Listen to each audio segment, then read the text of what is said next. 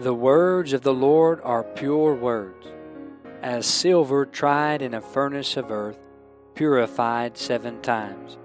Thou shalt keep them, O Lord, thou shalt preserve them from this generation forever.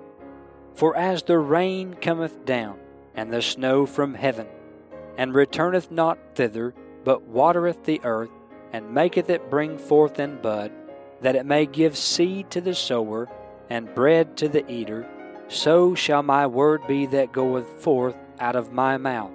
It shall not return unto me void, but it shall accomplish that which I please, and it shall prosper in the thing whereto I sent it.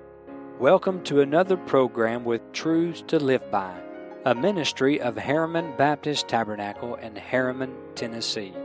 You're listening to Brother Benjamin Cooley. I pray we would be a blessing to you today.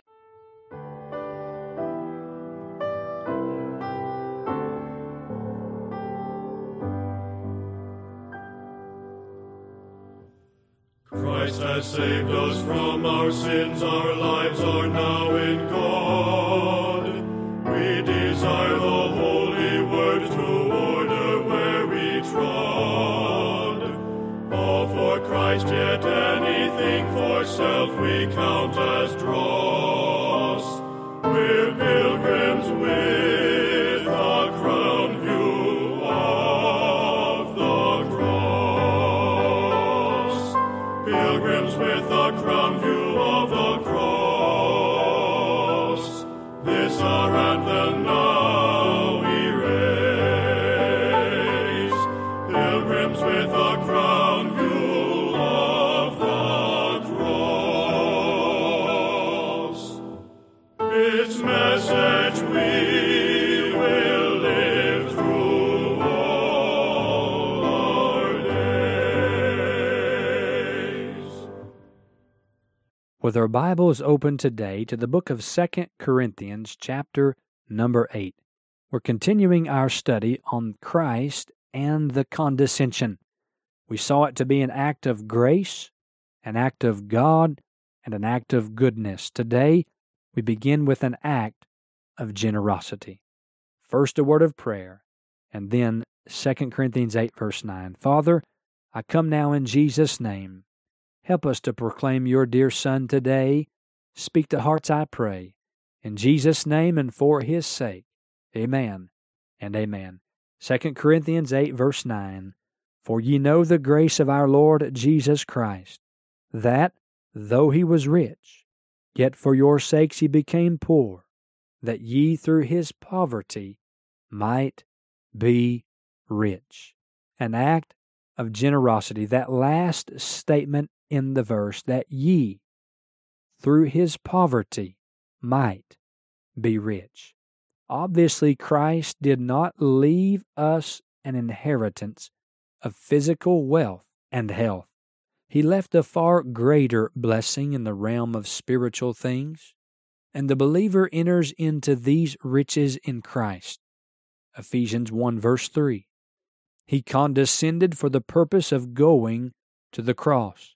Philippians 2:8, one of my favorite verses, Hebrews 2:9, that Jesus Christ, by the grace of God, should taste death for every man.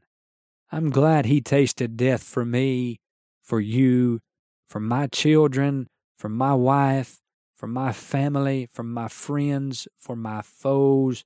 Yes, he tasted death for every man.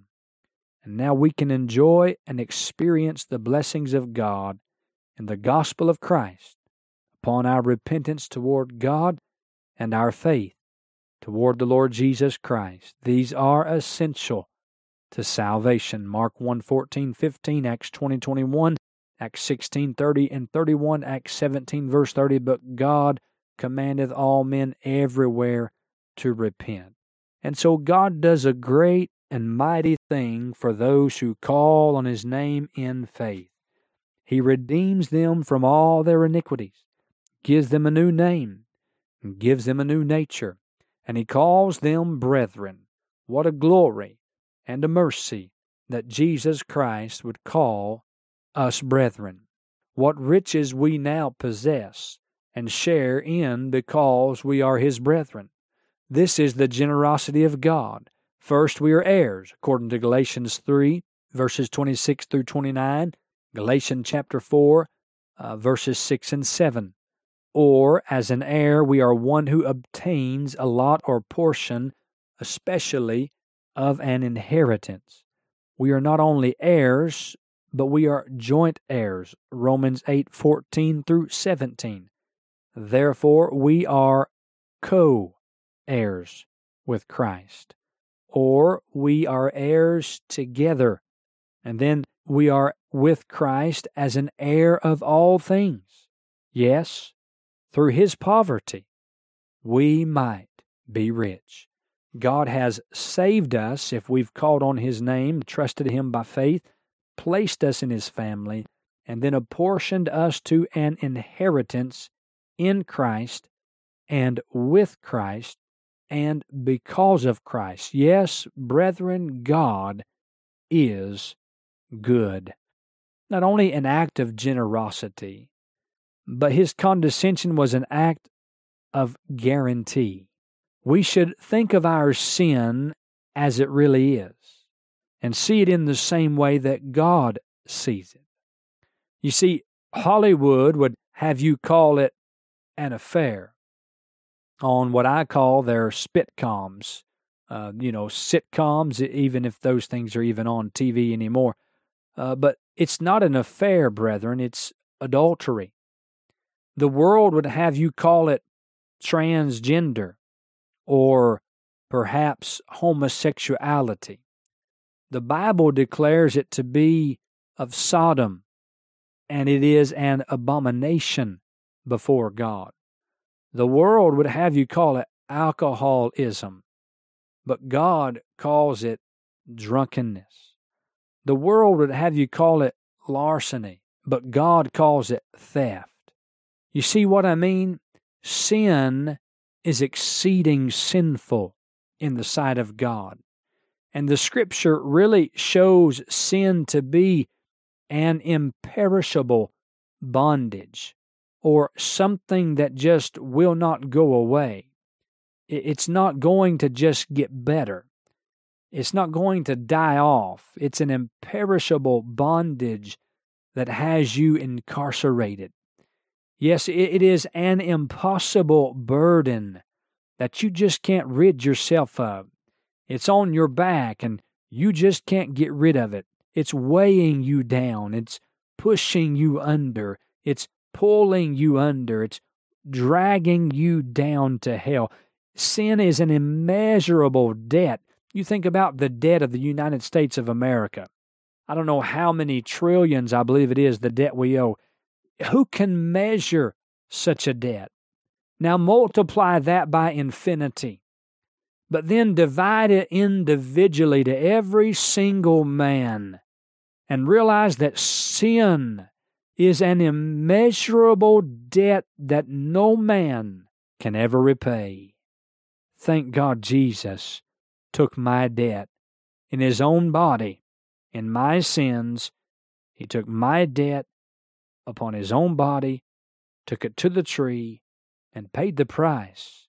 And He is the ransom for my soul and for my salvation, for your soul, for your salvation, and not for ours only, not for our sins only, but also for the sins of the whole world. Christ is that propitiation. But then sin, according to this wonderful book, even the Bible, is an impassable distance that you will never be able to cross. Try it with all your might, friend, and you'll never jump across the Grand Canyon. Now again, multiply that exponentially, and then see your sin as a great chasm, a great gulf that divides between you and God. It's a distance that you'll never cross. But thank God for the cross of Jesus Christ. He is the one who cancels out that distance. But then sin is like an incurable disease. You think of leprosy in the Bible, that disease of flesh that rots off the body. Sin is likened unto leprosy. And your sin will eventually rob you of your health, rob you of your strength, and rob you of your life. And eventually sin and unbelief will land you in the darkness of hell that goes on forever and forever and forever. Listen to the end of a man's sin. Proverbs 5 and verse 22, his own iniquities shall take the wicked himself, and he shall be holden with the cords of his sins. Friend, you may want to hold on to your sin today, but tomorrow you may find that your sin is holding on to you, and you just can't get out from under it. You see, all of that imperishable bondage, that impossible burden, that immeasurable debt, that impassable distance, that incurable disease, all of this is my sin and yours. Sin, in all of those aspects, was assumed by Jesus Christ. He took all of our debt and liability unto himself, and he went to the cross. Sin is to be viewed as a debt, not that we owed sin to God, but that we have accrued a large sum in our sins that deserves to be punished. Our Lord likened sin to debt in Matthew 6 and Luke 11. And so Christ, he is the guarantor. He is our surety and our security. Hebrews 7 verse 22. When he gave himself a ransom, he took upon himself the complete debt of sinful humanity, and it was paid in full. He is the Lamb of God, which taketh away the sins of the world. He gave himself a ransom for all, and he pleased the Lord in the offering of his soul for our sins. Isaiah 53 verse 10, and he has obtained. It's his. He has obtained, bought, and paid for eternal redemption. The condescension of Christ, an act of grace, an act of God, an act of goodness, an act of generosity, but an act of guarantee, brethren. There is no other one who could do what Jesus has already done. I wish men would fly toward Christ and Calvary. Oh, why not repent today? Why not receive Jesus Christ, call on him as Lord and Savior, and be born again before it's too late? We thank you for making this ministry a part of your day. And in closing, we want to point you to the words of our Lord in Matthew chapter 4 and verse 4. He answered and said, It is written, Man shall not live by bread alone, but by every word that proceedeth out of the mouth of God. And truly it is written. God's word, every word, presents us with truths to live by. You've been listening to Brother Benjamin Cooley. Please send all correspondence to Truths to Live By, P.O. Box 575, Harriman, Tennessee 37748. Or you can email us at bmarkcooley@gmail.com. And finally, brethren, pray for us.